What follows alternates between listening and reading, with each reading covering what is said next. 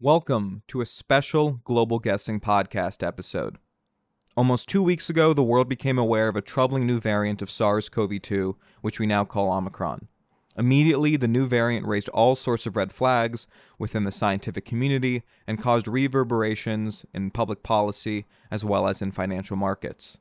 However, how should we understand the variant, and could forecasting play a role in filtering signal from noise? To get a grasp on this, we asked Global Guessing alum, Good Judgment Open super forecaster, and Metaculus analyst Juan Cambeiro, who's pursuing a master's in public health policy at Columbia, to join us for a conversation about the Omicron variant and to walk us through his recent Metaculus article featuring his analysis of the variant as well as 5 forecasts about it. Juan's article on Metaculus was phenomenally well written, in my opinion. It did a great job of condensing a large amount of information that we know about the variant and packaged it very neatly through the perspective of these 5 forecasts. The 5 forecasts Juan gave is that there is a greater than 90% chance Omicron overtakes Delta in early 2022, and most likely by January 16th.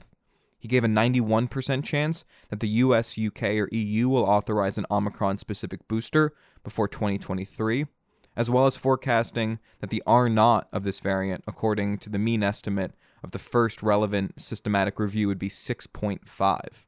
In addition, he also gave 2 more forecasts, giving a 20% likelihood that Omicron will be more lethal than Delta and only an 11% likelihood that it'll be less lethal. Given Juan's background, including his first place finish in IARPA's Focus Tournament on COVID-19 forecasting and his former first place position as the top COVID forecaster on Good Judgment Open, we feel his perspective and means of determining signal from noise to bring immense value. That's why in this podcast, I'll be joined by Mikhail Dubrowski to learn how Juan analyzed and understood the variant, chose and forecasted these 5 questions, and what key signals he's determined and what he's looking out for in the future. We'll also ask him how policymakers should operationalize the information from these forecasts and what actions they should take, as well as consider what new forecasting questions might be useful to understand the variant's progression into the future. Without further ado, let's get started. So Juan, I'm curious if you can share with us how you got up to speed on the Omicron variant once it started to emerge. What sources did you look at? What information were you trying to prioritize? I assume, the mutation profile of the new variant was very important to you. But in order to sort of do these forecasts and get a perspective on what this variant might mean for the pandemic, what was your approach in terms of formulating your base understanding? Right. Yeah. So the first and most concerning signal was something you just mentioned, which is the mutation profile of Omicron. So relative to all other variants of concern that have arisen, Omicron really is a huge step change in what we've seen in the evolutionary history of this virus so far. It's vastly different from all the other variants, including Delta. So that raised the key concern that it might result in substantial immune erosion, especially since there are so many changes in the spike protein specifically, which is the target of vaccines. And then secondly, there are very good experts both in South Africa and outside South Africa who are very quick to identify the potential of this variant to erode immunity and to become predominant globally. Oftentimes, these experts won't make explicit probabilistic forecasts, but they're key sources of information in defining what this new variant is and helping us understand its characteristics. So what they were saying also really raised the alarm to me and others. So your article does a really good job explaining why, based on the current information we have, the Omicron variant is so worrying for the future of the pandemic.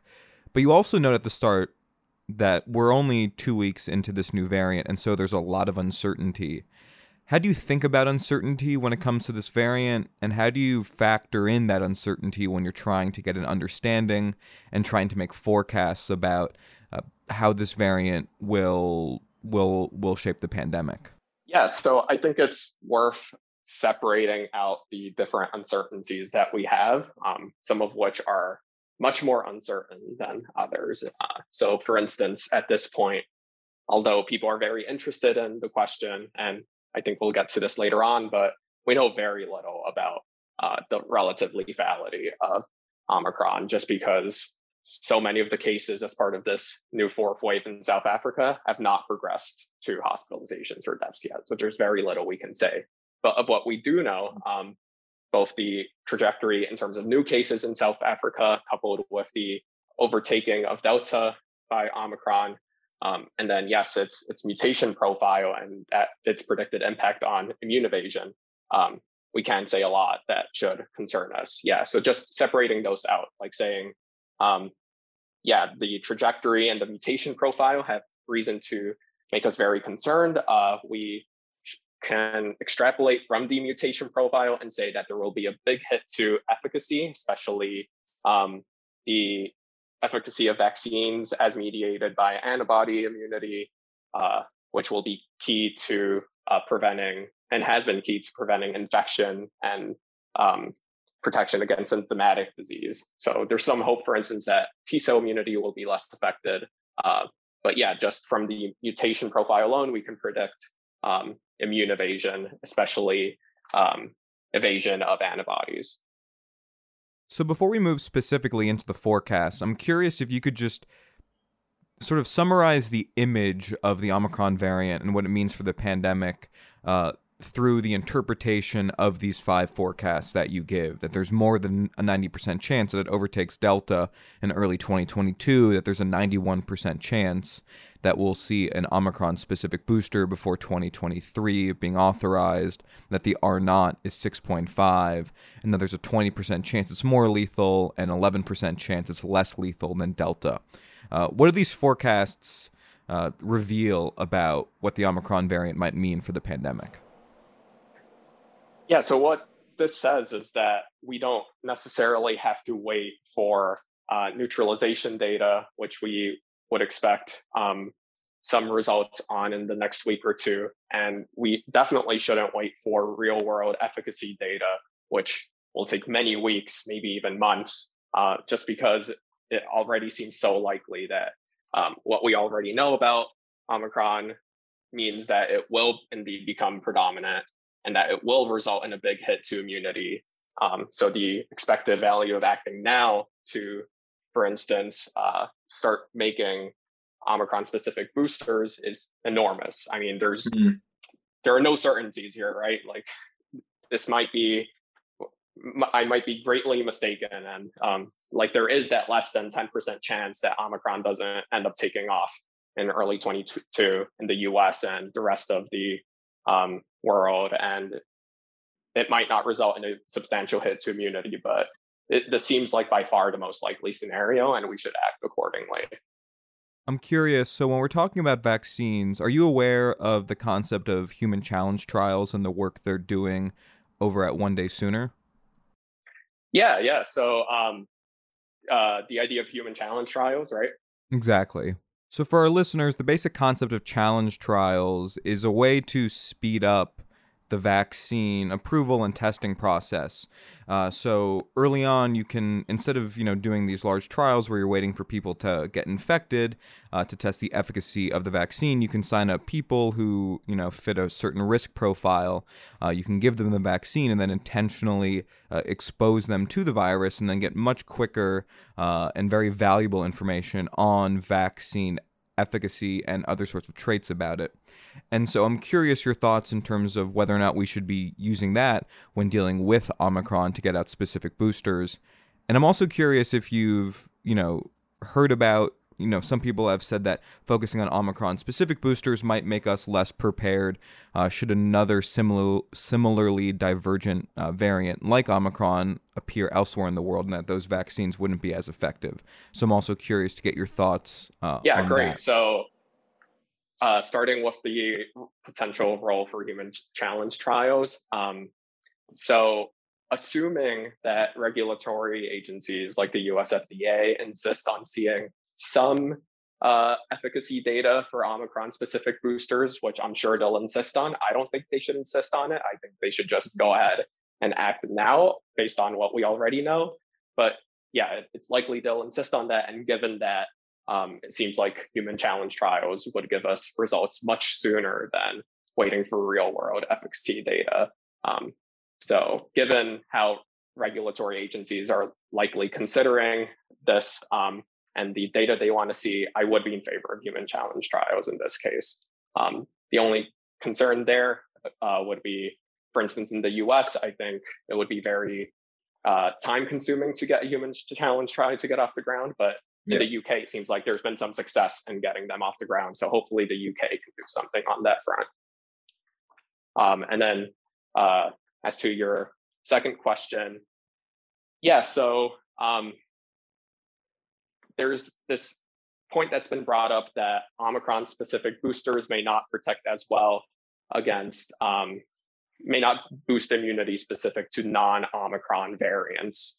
But our first concern in this case is if we think Omicron is going to become predominant globally and will remain predominant globally for the next couple of months, then we should, of course, go ahead and protect against it in particular. And if need be, later on, we need to boost against a different variant that emerges in late 2022 or early 2023, then we'll go ahead and boost against that too. I mean, our main concern at the moment should be Omicron, and we shouldn't be thinking about the potential for a variant more similar to Delta, for instance, emerging again, which in any case seems like it would be less likely. Like if new variants emerge in the future and become predominant after Omicron, it's difficult to say, very difficult to say what their mutation profile would be, but I would think it's more likely that the mutation profile would be closer to that of Omicron than Delta, or the original wild type virus that emerged in early 2020.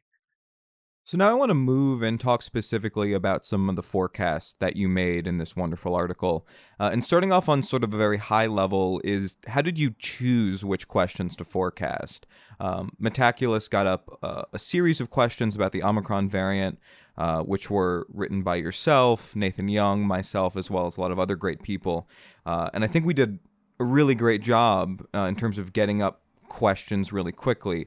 While some prediction markets had one or two questions up earlier than Metaculus, I felt that the community did a really good job getting up a series of high-impact questions really quickly, but you didn't end up forecasting all of them. How did you triage which questions to answer, and how did you select for which questions would be the most high impact? Yeah, so if I had more time, I would have included all of the questions that we had written together. And again, just to reemphasize that the writing of some of these questions was collaborative, and the Metaculus community has been absolutely wonderful, and like getting on this really fast and starting to write questions accordingly. It's been fantastic to see. But yeah, I wanted to, so I first thought of like the different the different uncertainties involved. So the trajectory of Omicron, the mutation profile, extent of immune evasion, transmission fitness, and lethality. And then I wanted to find, if possible, at least one question for each of those. So that's how I went about choosing which questions I included in the article. And so now I think it's time to dig into each of the specific forecasts you made and understand how you forecasted them. So starting off with the first question, when will Omicron become the dominant SARS-CoV-2 variant in the US? You gave a greater than 90% chance it would overtake Delta in early 2022, your most likely date being January 16th. You gave a very similar forecast to the Metaculus, however, you were more aggressive in terms of when it would happen, and also made a much lower likelihood that it would never overtake the Delta variant. How were you approaching this? Were you looking at how past COVID waves overtook in the United States, how Omicron is behaving in South Africa? Just could you walk us through that forecasting process? Yeah, so I mean, well, firstly, the Metaculus community, although, yeah, it does give a substantially higher probability to not overtaking Delta, it's still only a 7% chance, whereas mine is a 4% chance, which is indeed a lot lower. But basically, my main consideration here is both how quickly it's overtaken Delta in South Africa, and how that seems to still be the case. Like it's still continuing to overtake Delta. So for reference, in South Africa, Delta took a couple of months, depending on how you define overtaking the previous predominant variant, which was Beta. But yeah, 2 to 3 months to overtake Beta is the amount of time it took for Delta. Whereas for Omicron, it's taken all of 1 month to overtake Delta. And Delta was already, I mean, a lot of people said that Delta was the peak fitness that SARS-CoV-2 would ever achieve in terms of how transmissible it was, just because it seemed to be so highly transmissible and is so highly transmissible. But Omicron just blew it out of the water in South Africa. So that's my main consideration here for the accelerated timeline. So did you take that 4x and multiply it in terms of how Delta grew in the United States, or were you basing that off of how long Omicron was taking in South Africa to overtake Delta? So, right, yeah, mostly how long it took in South Africa. Okay. Yep. So about a month out. So like my median is late January, early February. And it's difficult to say exactly like when to start the clock, because it's hard to say how the first case of Omicron being detected in South Africa compares to the first case being detected in the US compares in terms of where the prevalence is already at the time of that first detection. So yeah, it'll be interesting to see how that plays out. And I'm curious how that forecast works, because I know when Andrew and myself were forecasting for Global Guessing, Alpha's case growth within the United States, we had looked at the UK and Denmark and some other countries where we had early data on Alpha growth and extrapolated that on the United States, and we ended up being on the wrong side of maybe when it came to that question, because we didn't factor in certain geographic and other dynamics within the United States, which led for a longer takeover time. So that'll be very interesting to see. I'm also curious if you have any thoughts on the Super Forecasters forecast coming out of Good Judgment Inc., which is about 70% of cases of a non-Delta variant making up cases in the United States. I think they give an 84% chance between January 16th and into mid-March. Does that sort of line up with your 50% forecast? Yeah, I think it's so. I mean, yeah, just off the top of my head, I'm not sure how the math translates, considering that's asking about, you said, a 70% prevalence, right? As opposed to, in this case, we're asking about 50% prevalence. But yeah, it sounds about right. Awesome. Well, you are a super forecaster, so that shouldn't be too surprising. Moving on to your second forecast in this article, you give a 91% chance that the US, UK, or EU will authorize an Omicron-specific booster before 2023, whereas the Metaculus community is giving it an 80% chance, so 1 in 5 versus your sort of 1 in 10 that they don't authorize the booster. How did you reach this sort of confident forecast? Yeah, so this is more subjective than anything, given that there are no really relevant base rates. I think, so the question asks whether an Omicron-specific booster will be authorized in the US, UK, or EU. So if you were to ask me about like an Omicron-specific booster being authorized before 2023 in the US specifically, it'd be considerably lower than 91%. But given that it's in any one of those three, I'm at 91%. In particular, given that the UK is included, I think if any of these three governmental bodies end up authorizing an Omicron-specific booster, it'd be the UK, given how quickly and how willing it's been to authorize COVID treatments and vaccines in the past. But yeah, essentially, I think like my key concern is the delay that it will. The amount of time it will take for any one of these three to authorize an Omicron-specific booster. They probably will end up waiting for lab neutralization data and real-world efficacy data, but we'll definitely have that well before 2023.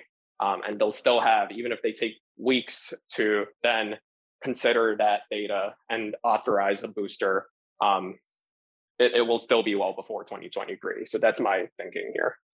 So now I'd like to turn our attention to your final 3 forecasts. What will the R naught of Omicron be according to the first systematic review, where you and Metaculus both gave a 6.5, as well as will the Omicron variant be more lethal or less lethal than Delta? In that case, you're at 20% on more lethal versus Metaculus's 29% forecast, and then there's a pretty big difference when it comes to less lethality, with you being at 11% and Metaculus being 52%. How did you approach these forecasts? Yeah, so you're right. I do differ pretty substantially from the community here. And my thinking largely when it comes to lethality is, A, we just don't know at this point. There's a lot of uncertainty. Like a lot of forecasters and even experts are relying on these anecdotes coming out of South Africa saying that it does seem to be more mild, but you have to take into consideration the fact that the cases of Omicron in South Africa so far have mostly been in the young, and most people in South Africa have been infected with a variant of SARS-CoV-2 at this point, and so they do have some immunity at this point. So it's not directly comparable to, for instance, a naive individual being infected with Delta. Like what we want to know is, given two individuals with either no immunity or like the same level of immunity, and one has Delta and one has Omicron, is the one with Omicron like significantly more or less likely to die as a result of being infected?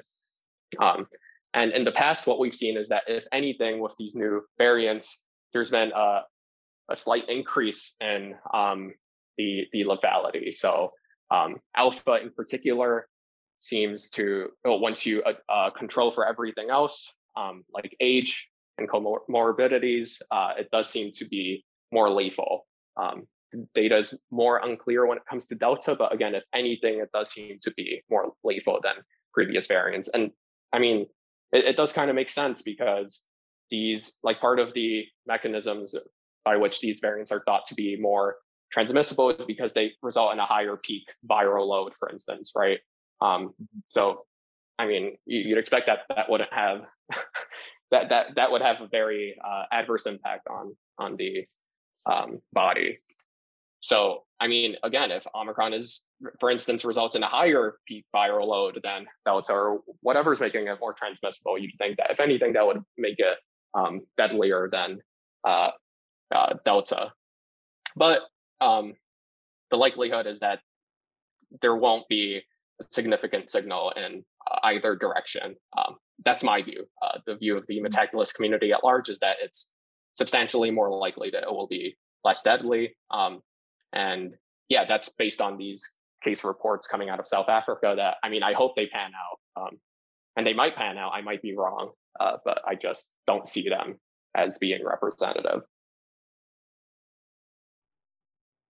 Juan, and if the Omicron is in fact less deadly, less lethal, is it possible that this, if he would become a dominant variant in the world, is it possible that it will largely solve the problem of the pandemic, like substantial decrease of lethality? Is it really a solution to the pandemic if the variant we have, the dominant, is like less dangerous? It's weaker, yeah.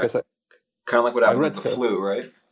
Yeah, I read some analysis with a scenario like that this would be some kind of normalization. What do you think about this?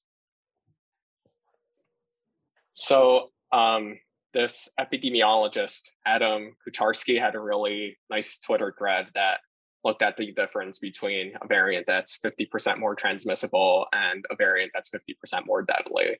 And essentially he goes through the math, and essentially just because the variant that's more transmissible results in so many more cases, and in particular in a much higher peak number of cases. So in that case, overwhelming hospital systems, you'd probably expect a greater total number of deaths as a result of the more transmissible variant than the deadlier variant. So before we move into the future and think about what signals we're looking to follow with regard to these forecasts and what other questions we should be asking and forecasting about, what should policymakers and other officials and relevant people and organizations be doing in response to this Omicron variant? We talked about the need of fast-tracking Omicron-specific boosters, but what other measures should be considered and implemented, and which ones might not be the most effective given what we're forecasting in terms of the early next stages of this variant? Yeah, so one would be to accelerate distribution of the doses that we do have that are not Omicron specific, both as boosters in countries that are able to give boosters and as first doses in countries that are still rolling out first doses.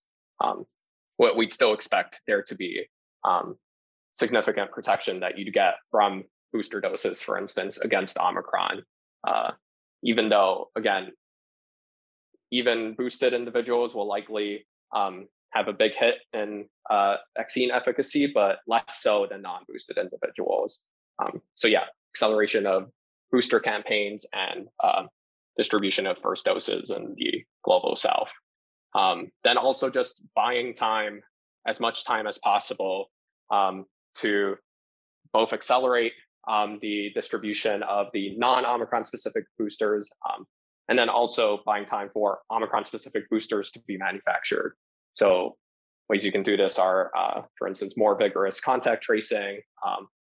At this point, I don't think this might be controversial, but I don't think travel bans are doing all that much at this point, given that there is community transmission in almost all Western countries at this point. So I don't know how much good they're doing. So the key intervention there does seem to be contact tracing, maybe imposition of of government interventions that are not all that stringent and affect daily life significantly. So specifically, I mentioned wearing a high quality mask in indoor spaces. That should be considered before resorting to more stringent measures, and it would buy us a lot of time. And then also acceleration of the authorization and distribution of Paxlovid, which is the antiviral developed by Pfizer. They, according to their interim analysis, it results in an 89% reduction in risk of hospitalization and death, which is an enormous benefit, right? And it's an oral antiviral, so it's very easy to administer, unlike a lot of these monoclonal antibodies that are out there. And it almost certainly is not going to be affected by Omicron, just because it has nothing to do with the spike protein of SARS-CoV-2 in particular. It targets the replication of SARS-CoV-2 instead. So because of that, I think Paxlovid is going to be an important intervention. If we approve it and distribute it in time, it'll be a very useful countermeasure. On Paxlovid, also, no, go. My last one is just continuing to scale up genomic sequencing, just to track Omicron, and so that you can do the contact tracing that I mentioned. And then also it'll be important in the future to identifying any, it might be too soon Omicron to discuss this, but yeah, the next Omicron. Right. That's how we get all the YouTube traffic and all the eyeballs. Just a thumbnail. The next Omicron forecasting. Yeah. The next Omicron. Anyway, Mikhail, go ahead. Sorry. Okay. My thought was because in the article you mentioned that Omicron versus Delta could mean if it's 3 times higher infection risk, we would have a drop of protection from vaccines from around 80% to 40%. So it's very substantial reduction if it really happens to be this big reduction. I think regular people. Yeah, I mean, just also, to be clear, those are my guesstimates for like what's plausible. Just trying to outline a scenario for the immune evasion, the extent of immune evasion caused by Omicron. But I have no real data to substantiate those claims. I remember that was your more like a guess from what we see. But if it really turns out to be true, or worse, then people should really reconsider their behavior during this pandemic, because I think many people has gotten used to it and to this being in pandemic, and especially after being vaccinated, we many of us feel safer, but with Omicron potentially reducing this protection that much, I think we should reconsider our behavior. Like if we decide to go to some bigger gatherings, or what masks we use, as you mentioned, maybe many people in Poland use only surgical masks because it's more comfortable and they feel safe because many of them are vaccinated. Especially if you wear a mask in public places, like in a subway, you probably are vaccinated, because if you are not, you probably won't use it. So I think this new knowledge we have, it's initial knowledge, like not we are not very sure, but it could be a signal that we should really, not only governments but regular people should reconsider their behavior. What do you think, Juan, about this? Is it time to change our ways, to feel less safe with Omicron around, even if we are vaccinated? Yeah, so this is really difficult to answer, but I'll start by noting that one recommendation that I didn't mention in the article, but that is also very useful and will be very helpful going forward, is distribution and use of rapid tests. So like say you're like gathering with like family members over the holidays, like a big way to mitigate risk of spreading Omicron is for everyone to take rapid tests right beforehand. My understanding is that most rapid tests should work well against Omicron, just because they don't test for the spike protein. They test for other parts of SARS-CoV-2. So yeah, I think if not all, then most rapid tests should work. So I would recommend use of rapid tests like far before I'd recommend closing of businesses, or recommending that people don't gather. Like we need to implement all of these other measures before we even consider those more stringent measures that have a lot of effects that are not desirable. So I think the first order of business is getting Paxlovid authorized and distributed, getting vaccine manufacturers to start making Omicron-specific boosters, distributing rapid tests, getting people to wear high-quality masks, scaling up genomic sequencing, accelerating distribution of first doses to the global south. All of that is the consequences from those are pretty much only positive, whereas from closing businesses and preventing gatherings, those should be a last resort. But yeah, I mean, they might be necessary at some point to reduce the peak number of hospitalizations, for instance, if it seems like hospital systems are at risk of or in the process of becoming completely overwhelmed. But ideally, through some combination of all, or ideally all, most or all of these recommendations, we won't get to that point. So now that we've talked about the forecasts themselves, I'm curious, what are you looking for over these next few weeks, if not months, in terms of updating these forecasts? What signals are you looking out for? Which ones aren't you looking at? Like, what do you think will be the most important for us to make even better forecasts about these questions? Yeah, so the first thing I'm tracking is how the situation continues to develop in South Africa.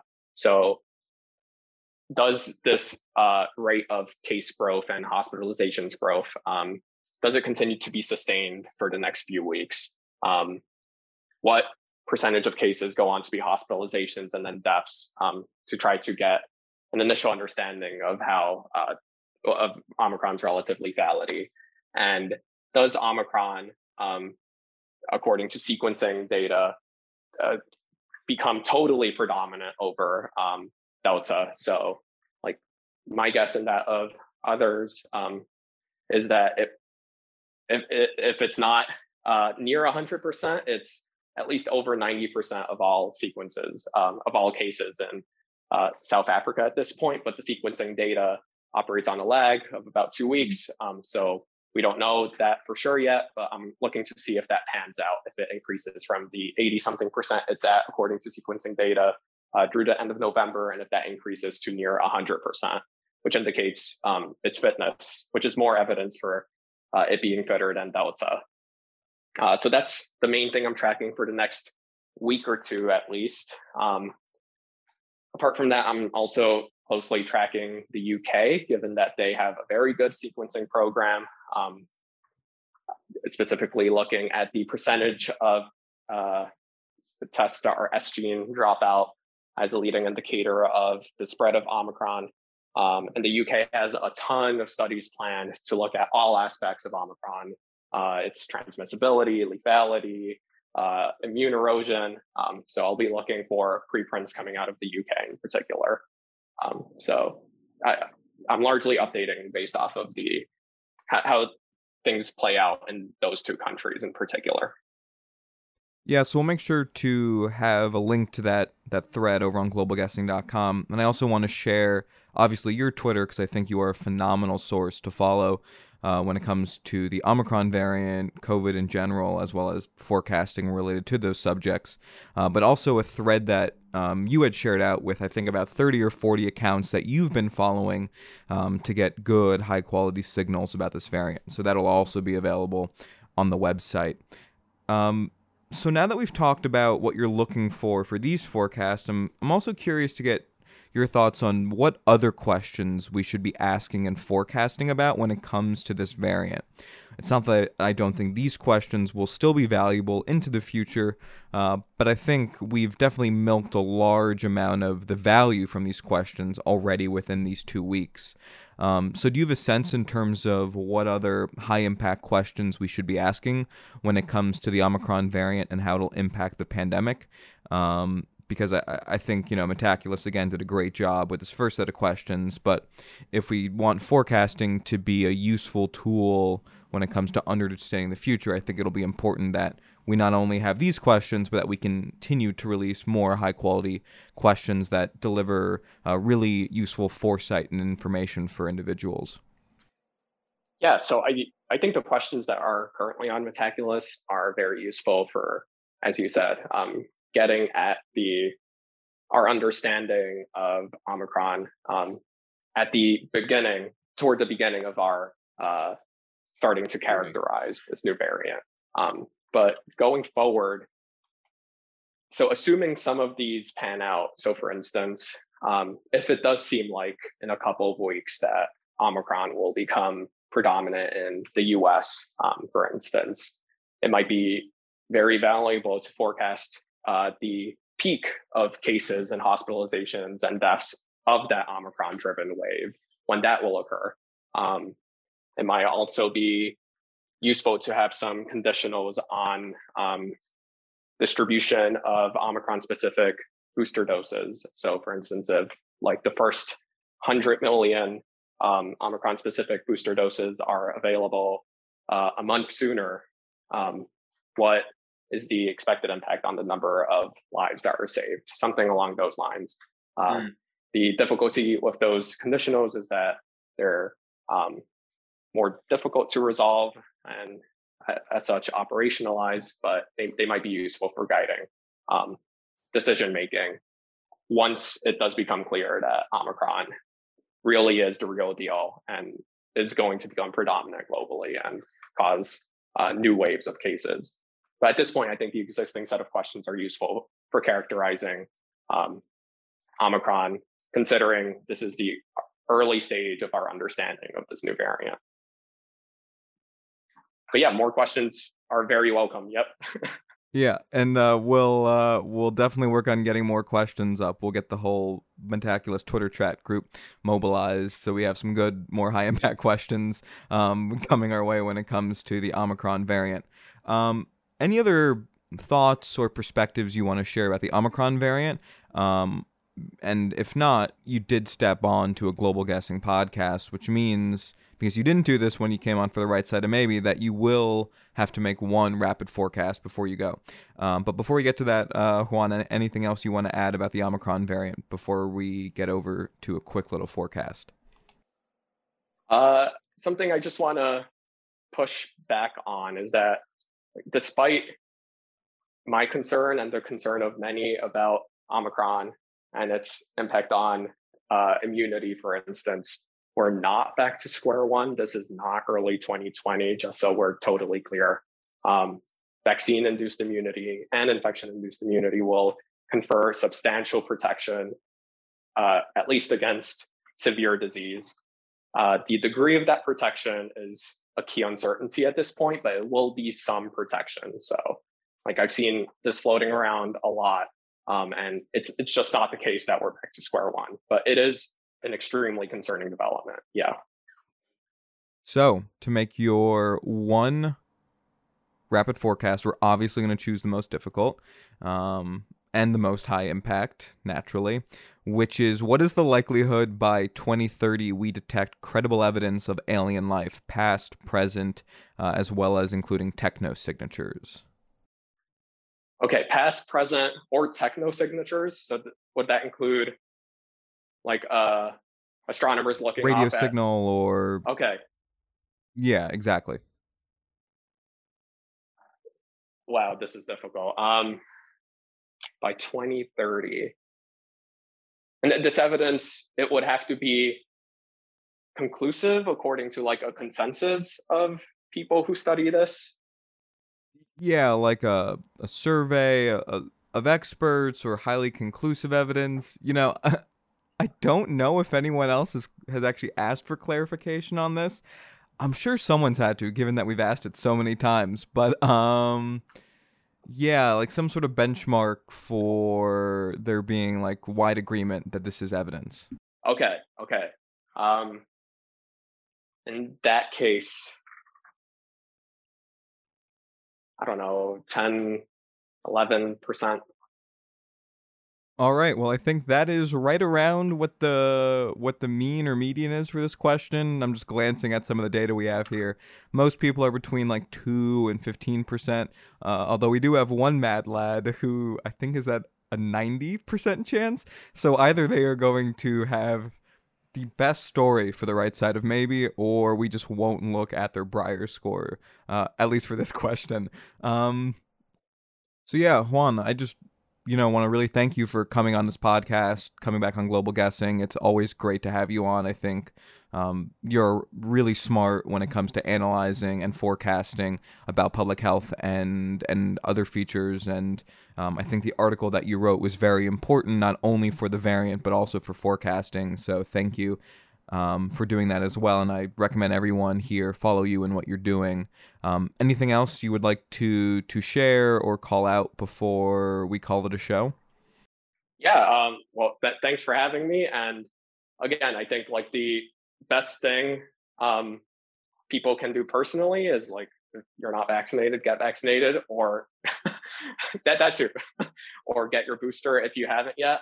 But then also like advocate for governments to order Omicron-specific boosters and for vaccine manufacturers to make that switch. So yeah, that's my key actionable recommendation. Well, it sounds like a small cost now for a huge benefit down the line. So I think that's right. My forecast isn't looking too positive on that, unfortunately. Anyway, Juan, thank you so much for coming on the podcast. It was a pleasure to have you on. Great. Thanks for having me.